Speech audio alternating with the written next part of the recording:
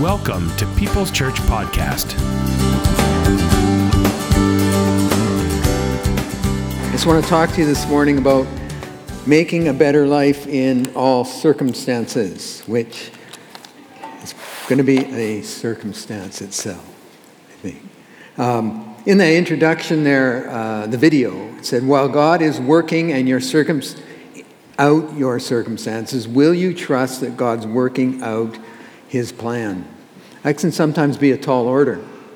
He's working out His plan and His purpose for your life, to love you, that you would let Him love you, and that you would love Him and know Him personally. There's a great scripture. It's found in the book of Jeremiah. I'm not going to give you the address for it because it's going to be up on the screen here. It probably is already. Is it? No. Now it is. Thanks, guys. This scripture up here, you've probably read it in the Bible, but this scripture up here is found on decorative plates and plaques and coffee mugs and banners and inspirational pictures with eagles soaring around it. But it is such a promise. And it's such a promise because it's attached to such a great story. It's attached to a huge circumstance that happened to the people of Jerusalem, the country, south kingdom of Judah. Here it is. Let me read it. For I know the plans I have for you, says the Lord. They are plans for good and not for disaster, to give you a future and a hope. Fabulous. Fabulous. That scripture pulls you in. I've been hearing it for many, many years. I've heard it. People pray it, actually. Pray it over others. Give it as a promise to others. Write it in a note to others. And it is such an inspiration. It gives us hope. It gives us promise. But I want to talk about the background. Have you studied the background of this scripture? The prophet Jeremiah sent a letter to these Jewish captives that had been taken from their homes and displaced into the city of Babylon. 1,000 kilometers away from their homeland. 1,000 kilometers, that seems like nothing today, right? You can get there a couple hours. If you're flying, and some of you do fly, not in planes, but it's what, 10-hour drive maybe. That's not too long, but this is a long way for them. Over 10,000 people, of the prominent people, of the educated, of the artisans, of the tradesmen, all the people that could do something for Babylon, they could use their skills, they were forced to go over there. They're taken over there. Imagine, they didn't get on a bus. They didn't get on a plane. They didn't even get to ride in the back of a cattle car. That would have been better. They walked all the way over there in their bondage from their beloved city of Jerusalem that was left in ruins, and their beautiful temple had been destroyed. And God says, I know the plans I have for you. This is a huge circumstance. Can you imagine, now there's 10,000 people, can you imagine the personal trauma that these people went through? Can you imagine the huge ripple effects in so many ways? Talk about circumstances. They would say, but Lord, we are your chosen people, and here we are in Babylon, our enemy's town, and they forced us to leave our beloved Jerusalem, and they ruined it, and we are displaced here. Lord, how will the promises of the Messiah ever happen? And they knew the promises of the coming Messiah, and this wasn't it. So Jeremiah writes this letter. Jeremiah does not go with them. He writes the letter from Jerusalem. He's left behind. This is what the Lord of heaven's armies, the God of all Israel, says to all the captives he has exiled to Babylon from Jerusalem. This letter becomes an encouragement from the first sentence. He talks about the Lord of heaven's armies, the God of all Israel, the Lord of heaven's armies. It's not the Babylonian armies. You fear them, but you put them up against the Lord of the heaven's armies, and he has heaven's armies with him.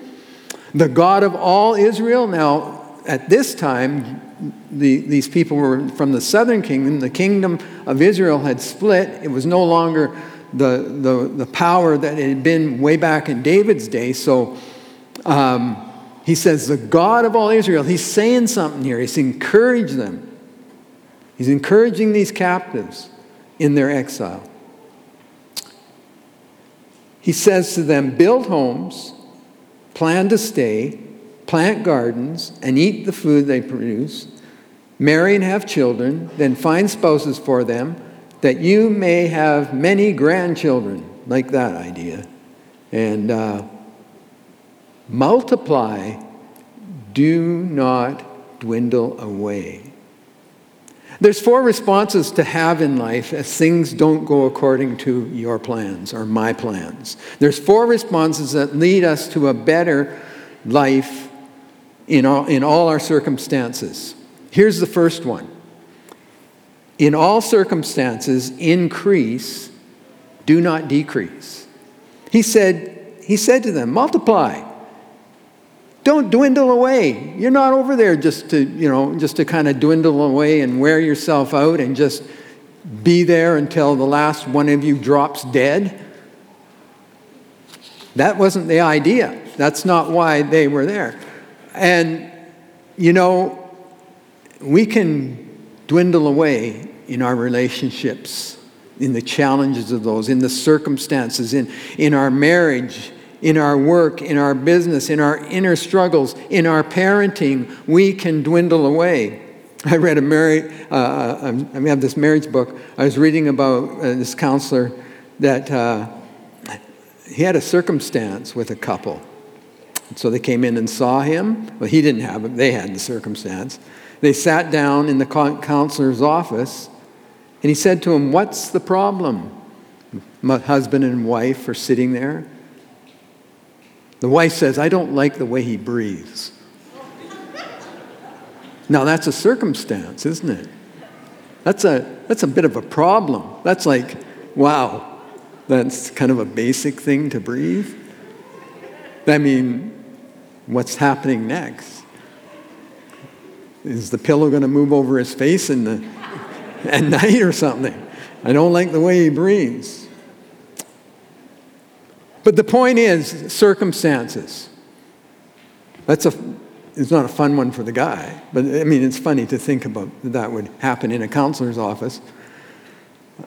But the question is, are you under arrest by your circumstances? Have you been taken captive by them? Are you being detained by them? God does not want you to merely survive in the troubles and the problems and the situations that you face in day-to-day life. He wants you to thrive. Remember that word, thrive. So I'm going to take you back a little bit to the history of kind of what went on after, and we're going to come back to this letter. But I want to talk to you about 4 of those captives, especially about one. You remember them? They come on stage in the book of Daniel. And they were taken and they were told, to be on staff eventually at the king's palace. And right in the middle of this thing, the rest of the captives were out living in places around Babylon, especially by the river Chebar. But there's this record in the book of Daniel of 4 young men. You remember them? Daniel, Hananiah, Mishael, and Azariah, who you know better, the last three, as Shadrach, Meshach, and Abednego, right? But that's the Babylonian name. And Daniel was given a Babylonian name also, as Belteshazzar, yeah.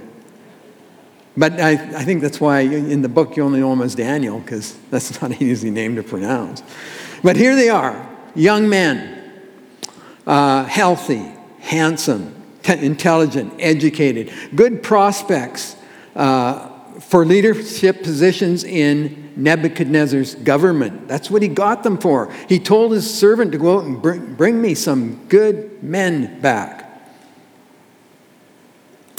And he said, I want you to indoctrinate them. Teach them our Babylonian language. Indoctrinate them into fortune telling and magic and all of the occult stuff that was going on in the religion of the Babylonians. And then he ordered them to be served the absolute menu off the king's table. See, what was Nebuchadnezzar's plan in this? It was to diminish these guys, to decrease them, to force them to be Babylonians. But you know what? They were God's young men.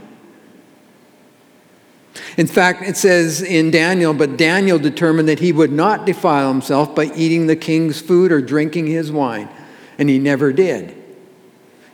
And as a result of it, he was a strong young man. He didn't even know that he was not eating this great food, because he was eating the food that was good for him. So what's the mold? What's the mold that our culture, what's the mold of our own desires? What's the mold that the enemy subtly tries to push us in and deflate us and diminish us?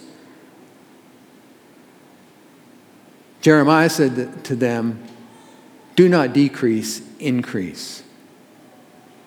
And they graduated. After 3 years, they graduated out of their school. Daniel was gifted in understanding all sorts of visions, but he didn't get it from the school. He got to learn the language and understand the Babylonian ways, but he didn't live those ways. He lived for God.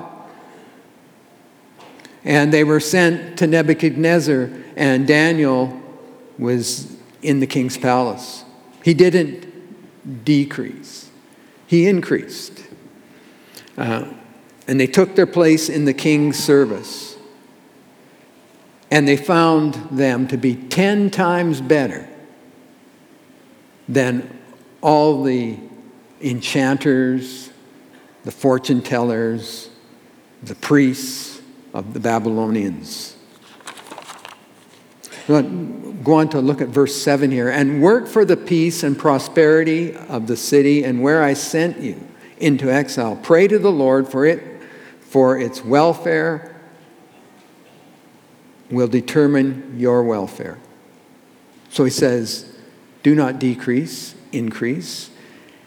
And then the second response that we must take is light a candle and pray where you are. You say, light a candle. I don't see them lighting a candle. It doesn't say anything about lighting a candle in the scripture here. I'm not talking about the ritual.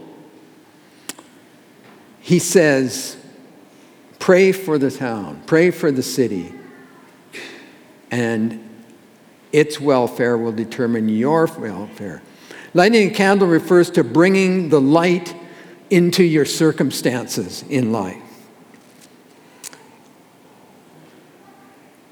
And I'm not saying that God is necessarily the author of our circumstances, but he works all things to good to them who love God and are called according to his purpose. God says to them here, work for the peace and prosperity where I sent you. Work for it. Pray about it. What circumstance are you in? What problem are you going through? What situation are you facing this week? What's percolating in your life? What's percolating in your home? What's percolating in your mind, in your heart, in your spirit? An incident. Maybe it was from last week, something that you've carried over into this week. What's got in your craw? You heard that one? Maybe a long time ago. That you can't let go of, and it's become a circumstance. Is it the fear that brings you anxiety? Is it the frustration that sparks your anger? Is it that hurt that breaks your heart? Is there a trigger from the past or the present?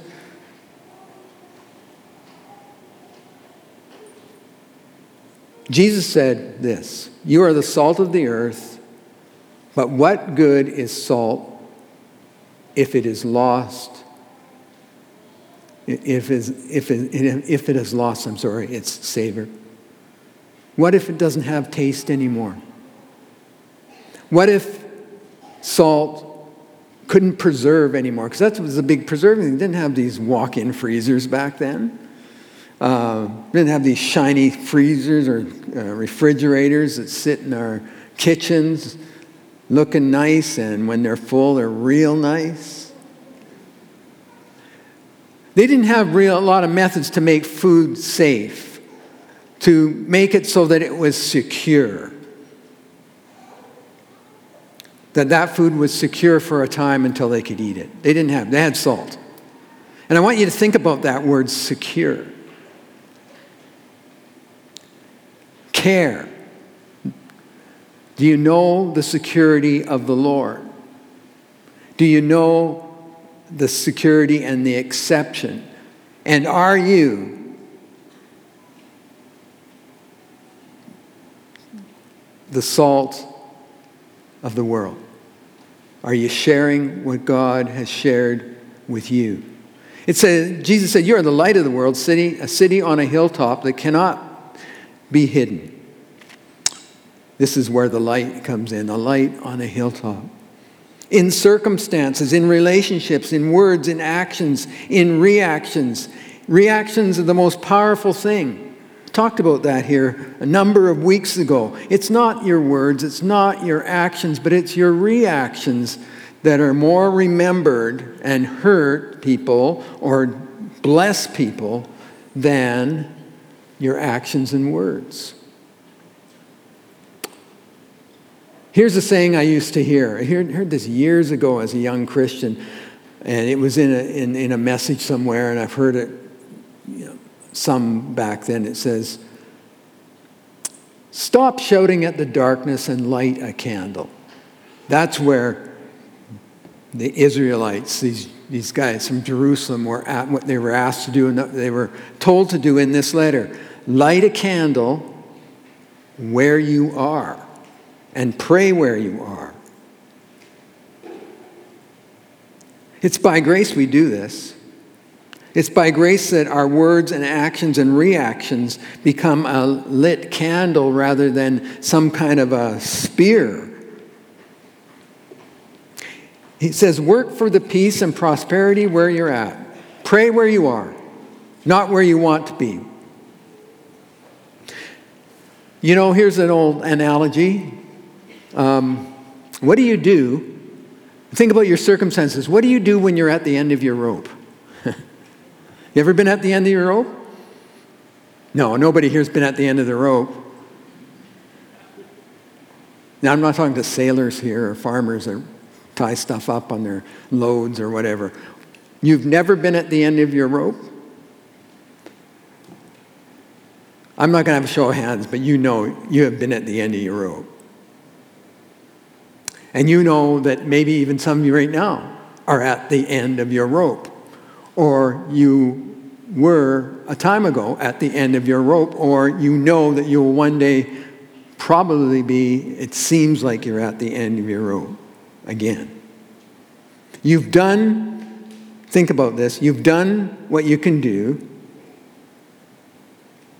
You know where you are, and so you've tied off the end of the rope and you're hanging on for dear life.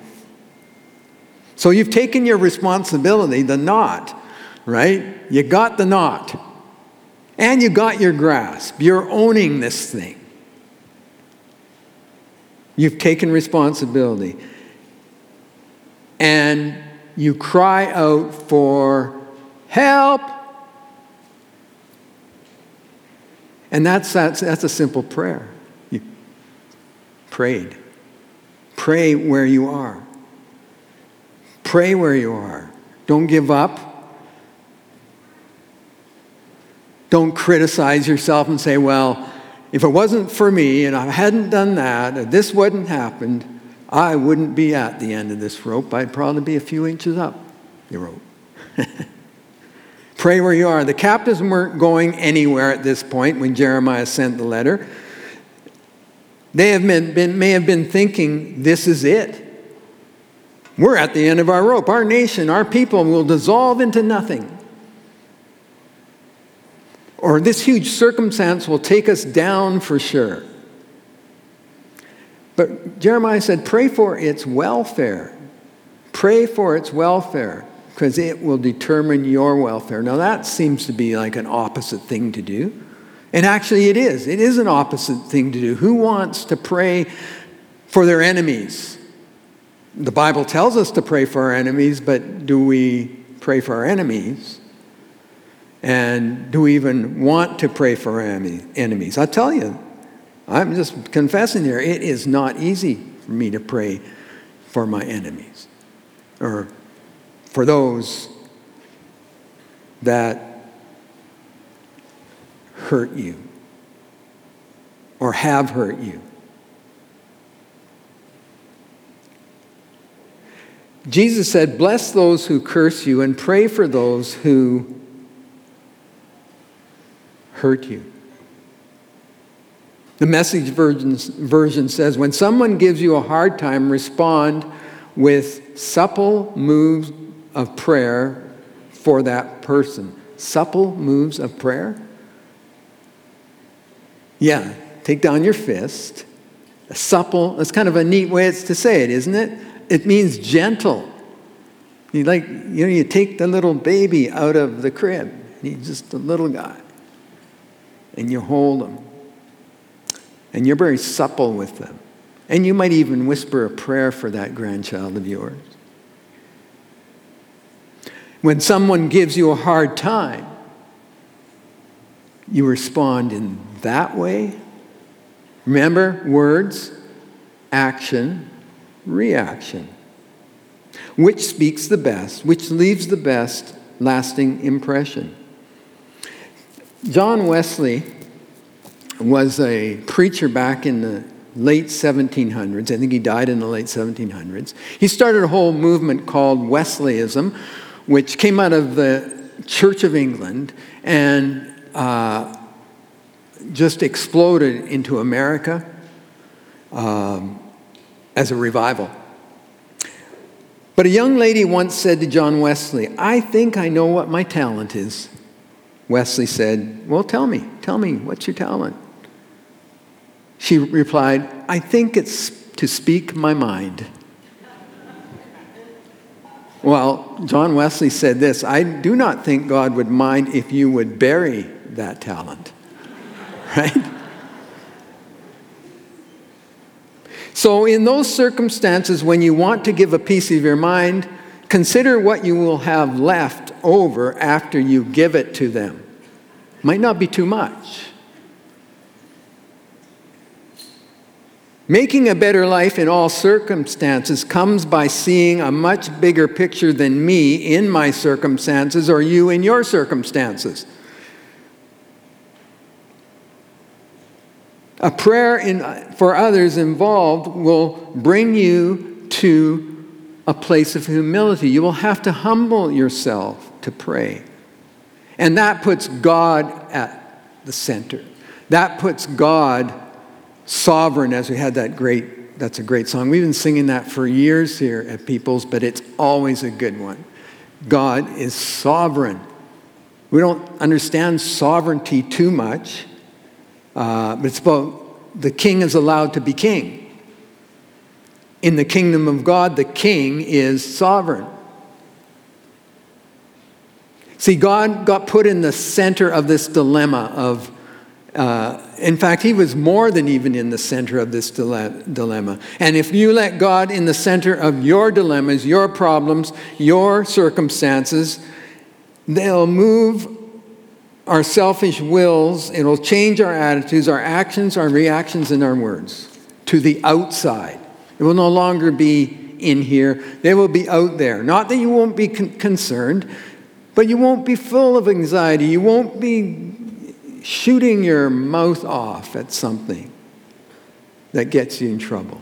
So pray where you are. It doesn't stop circumstances, but it changes you when those difficult situations come. With relationships, in your family, in your work, in your parenting, in your finances, or usually in the lack of thereof, in our society, in our culture. Just now, think of it, and you know this. Our culture has changed. Our society has changed in a hurry. Where do we need to pray? Where we are. People need Jesus. We need to be, of course, like I said, the salt of the earth, the light. Can't lighting the candle. He is the good news. In fact, there's an old song, I sang it when it was kind of back in the Jesus Revolution days, if you saw that movie. I think it was a song from that era. Jesus is the answer for the world today. Above him there's no other. Jesus is the way. He's the good news. And he's trying to reach people through us. So pray where you are. Light a candle. Increase. Don't decrease. And then Jeremiah writes, this is what the Lord of heaven's armies, the God of Israel, says. Notice he starts with the Lord of heaven's armies and the God of Israel. He's still encouraging them. Do not let your prophets and your fortune tellers who are with you in the land of Babylon trick you. Do not listen to their dreams because they're telling you lies in my name. I have not sent them. So there were some prophets, even from Jerusalem, that were false prophets that had gone over there. He says they're fortune tellers. They don't dabble. They dabble in the dark areas. They don't love God.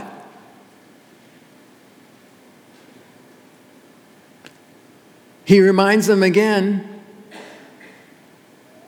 from the words of this letter. And he does say it 5 times, I'm with you. The God of Israel, the Lord's armies of heaven. So response number 3 in making a better life in all circumstances is listen carefully and reject wrong voices. Don't be tricked. Don't be deceived. The background is so important in the context of that wonderful verse, which we are going to get to.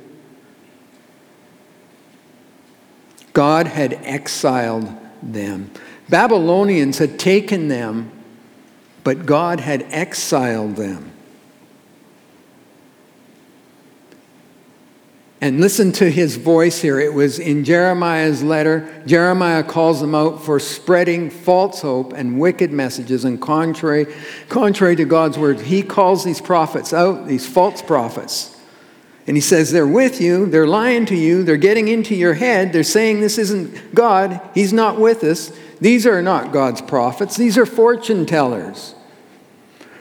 Here's a scripture that we hear often. It's one, you commit it to memory, or you have the gist of it inside your head here, in your heart. Don't copy the behavior and customs, this is Romans 12:2, of this world, but let God transform you into a new person by changing the way you think.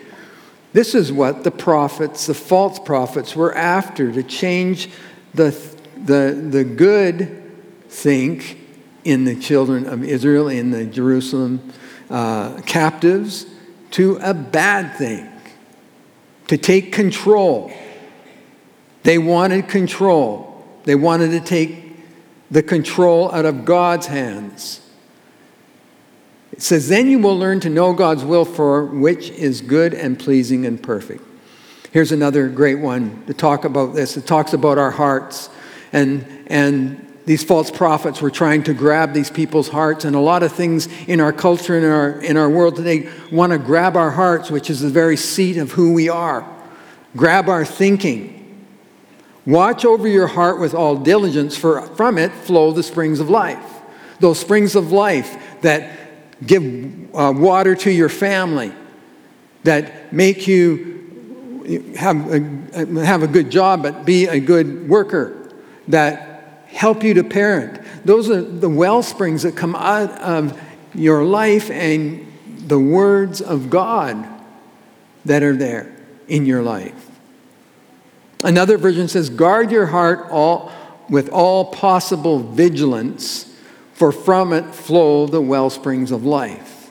In ancient times, they guarded water wells. They actually guarded, you have a water well in the desert, and they'd actually put guards around it because the enemies would come and poison them. It says, guard your heart with all diligence. You think there might be some poison out in our culture that is poisoning hearts, poisoning our minds, poisoning those of young people. You think there might be some intentional things being done. And of course, we know who's behind it all. It's the enemy of our souls. 1 Peter 5:8-9 says, be of sober spirit. Be on the alert. Your adversary, the devil, prowls around like a roaring lion, seeking someone to devour. So resist him, firm in your faith, knowing that the same experience of suffering are being accomplished by your brothers and sisters who are in the world. Out there. Thousands and thousands of Christians. You're not the only one with circumstances. You're not the only one it seems some days maybe your mind is just flooded by all the stuff and it's creating anxiety. And God can help you. Put a guard around that.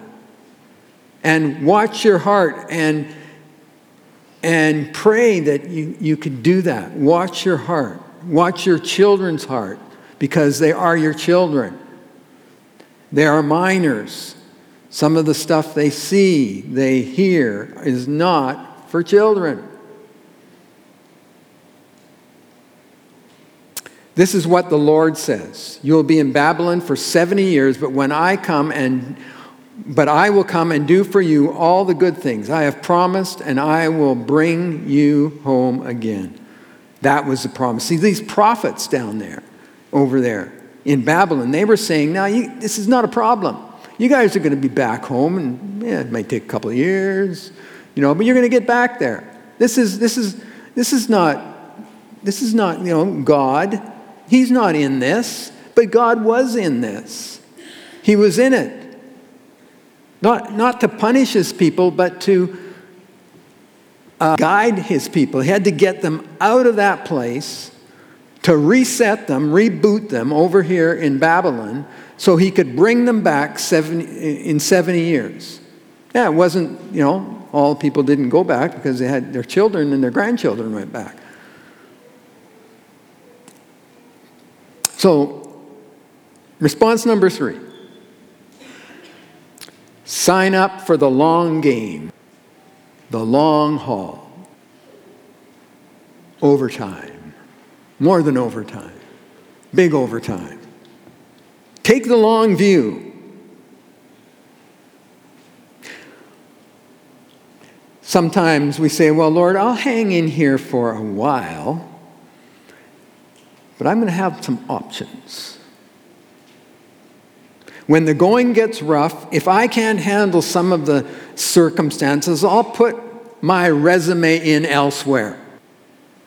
That's kind of interesting, isn't it? Put your resume in elsewhere. Here's God, the sovereign Lord of the universe, sent his son Jesus to the cross, paid the penalty of our sin, now has a relationship with us and we say, I'm going to put my resume in elsewhere. Well, you don't want to leave Jesus, but, maybe I can just kind of fake it a little bit, and maybe I can just kind of do my will, his will over here, rather than his will here. Maybe I can kind of mix the two together. Maybe I can just get my resume in there. Go back to Daniel for a moment. Daniel was there, he was there for the entire 70 years. He was in the king's service until the first year in the reign of the last king that would keep Jerusalem captive, King Cyrus. After 3 years of training, he was an officer, a government official in 4 different kings' administrations. Nebuchadnezzar was the first, and he becomes into this administration after he interprets his dream. So that's the Babylonian Empire. Then another king, Belshazzar, not Belteshazzar, Belshazzar, after Daniel,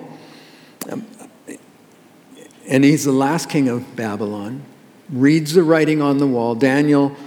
He sees the writing on the wall. Daniel interprets it, and the very night that empire is destroyed by the next empire, Darius the Mede Empire, Medo-Persian Empire.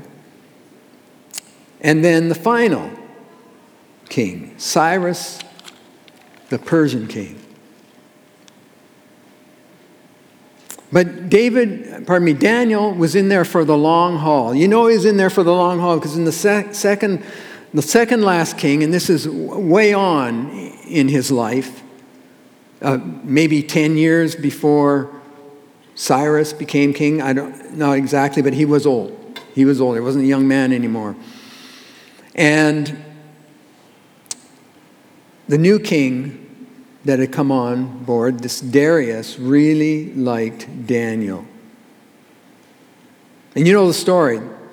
His enemies thought up a plan to get rid of Daniel, to make a new law that he would not obey, that he could not obey.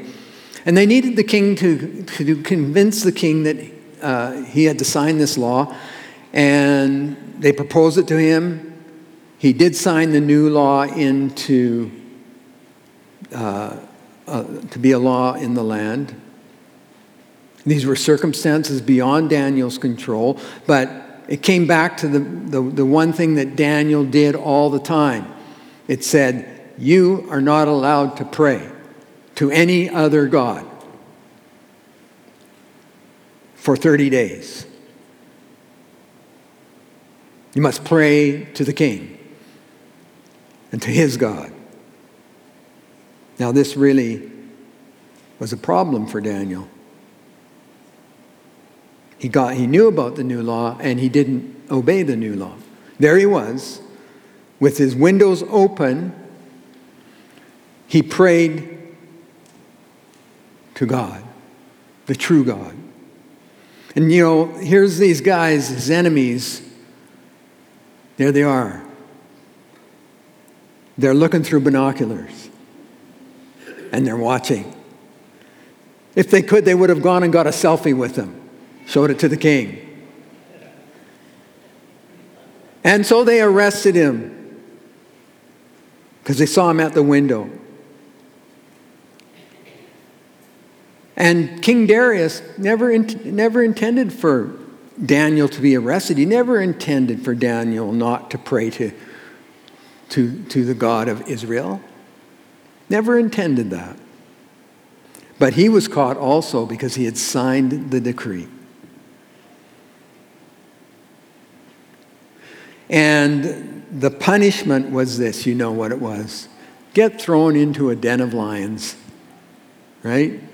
That's a predicament. That's a circumstance. Thrown into the den of lions. But all night And the king was really worried, and he even sat up and worried about Daniel all night. And Daniel was not harmed. We know the story. The mouths of the lions were shut. He was still alive. The King Darius rejoiced. And in his rejoicing, he threw the wicked enemies into the cave with the lions. And it says, they hadn't even reached the bottom of the floor of the cave, and these lions tore them to shreds and ate them.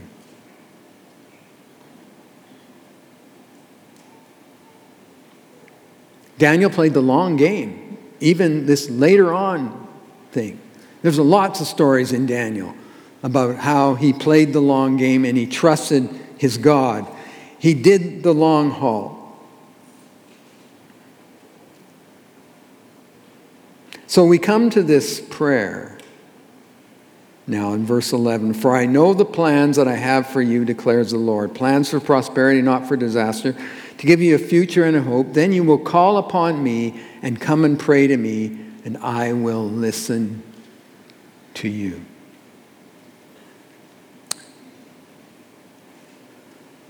He's, in this plan, it's in this scripture, it's almost as if Jeremiah is thinking, do you think I don't know the plans I have for you? He's saying this for God. Do you think I don't know the plans I have for you?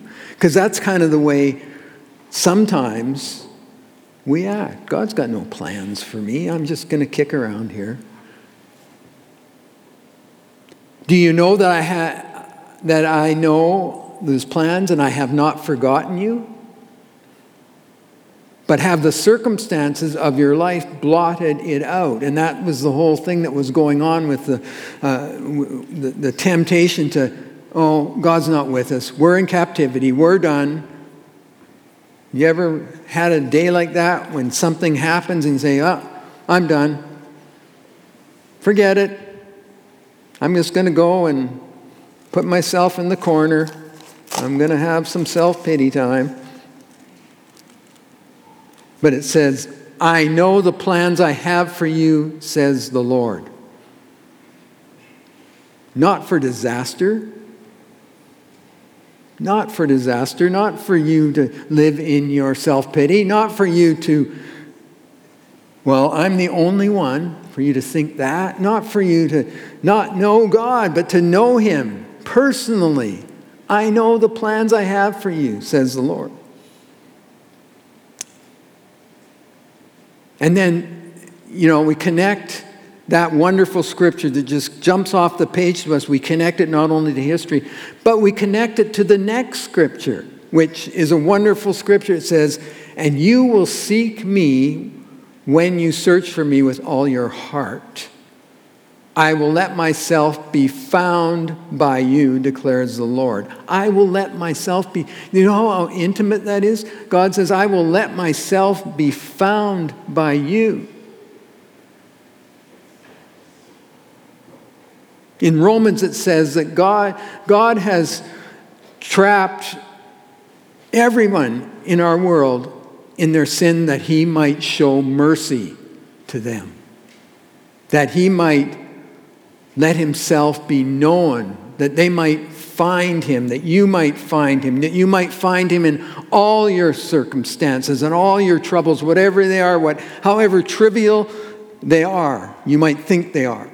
God knows about them. He knows about you. How does He know? In 7 billion people on the planet, or maybe 8 billion now. How does He know that? Because He's God. They can make computers that will, and they got the robots now too, but they can do, like in a nanosecond, they can do a million calculations or more, and that was sort of the men's minds. What is God's mind like? Have you ever thought that? You think, me, I'm just one little old person on this little planet, and there's 7 other billion people here, and I don't know.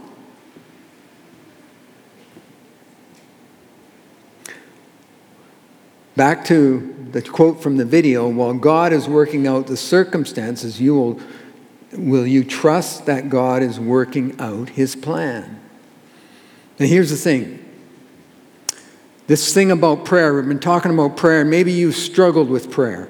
You think, well, I don't know how to pray. I stumble over myself when I pray. I don't know what to pray. I feel defeated when I pray. Well, Nelson gave us a little quote last week. He said, prayer is not words, it's heart. You remember that one? Prayer is not words, it's heart. I know the plans I have for you, declares the Lord.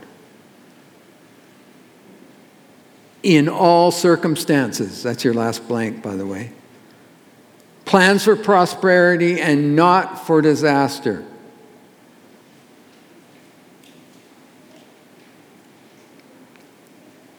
Apostle Paul says in the end of one of his books, 2 Thessalonians 3:16, now may the Lord of peace himself continually grant you peace in every circumstance. The Lord be with you all. Let's stand together in prayer.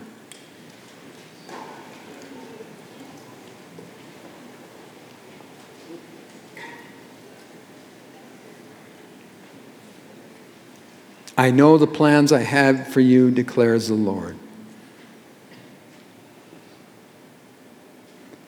A better life in all circumstances. And you may be here this morning, you may be watching online,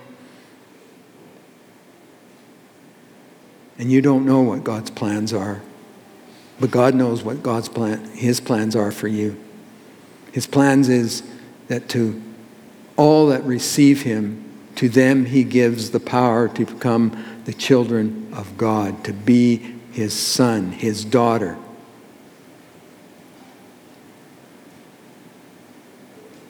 You want to receive him this morning? You can pray this prayer. Jesus, I believe you, and I do receive you this morning.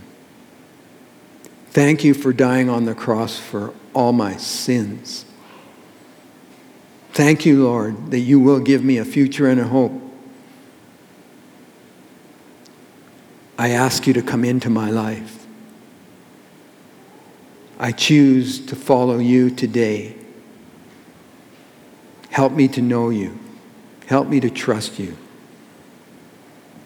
and to love you. In Jesus' name, amen. Now, Christians, keep praying with me here. Lord, I just pray that it would be enough. Let it be, help it, Lord, to be enough for us.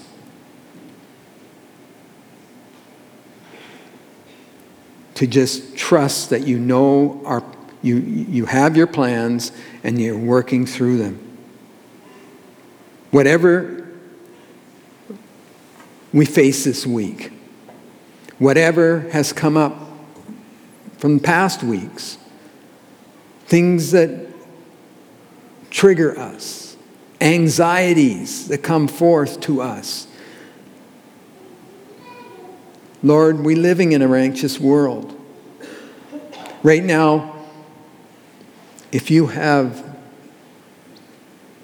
a circumstance, and I'm sure every one of us probably has something, I want you to just, in your heart, lift that circumstance and that trouble, that problem, that situation to him. Remember, he's sovereign.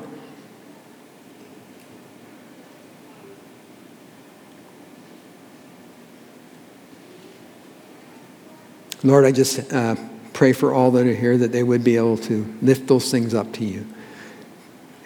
To give them to you. Yeah, to still be concerned. To continue to pray, but to give them to you. To constantly give them to you. Not just here this morning, this service, but even driving the car. Whatever we do for work, in our parenting, whatever we do. We give our circumstances to you, those things that worry and fret us, those things, those relationships that are broken that we're wanting to mend, those opportunities to speak to our young people, our kids, our neighbors, The scripture says, keep your eyes on Jesus. And Lord, we ask you to help us to keep our eyes on you, because you are the author, you are the finisher of our faith. You have joy in us. You suffered on the cross that you might pay for our sins and make us right before you. And when you were going to the cross, it was for the joy of having people following you and you saving them from their sins. We give you praise this morning. Lord, I pray you bless this congregation, that they would know the plans that you have. They're for good, for prosperity, for peace. In Jesus' name I pray. Amen.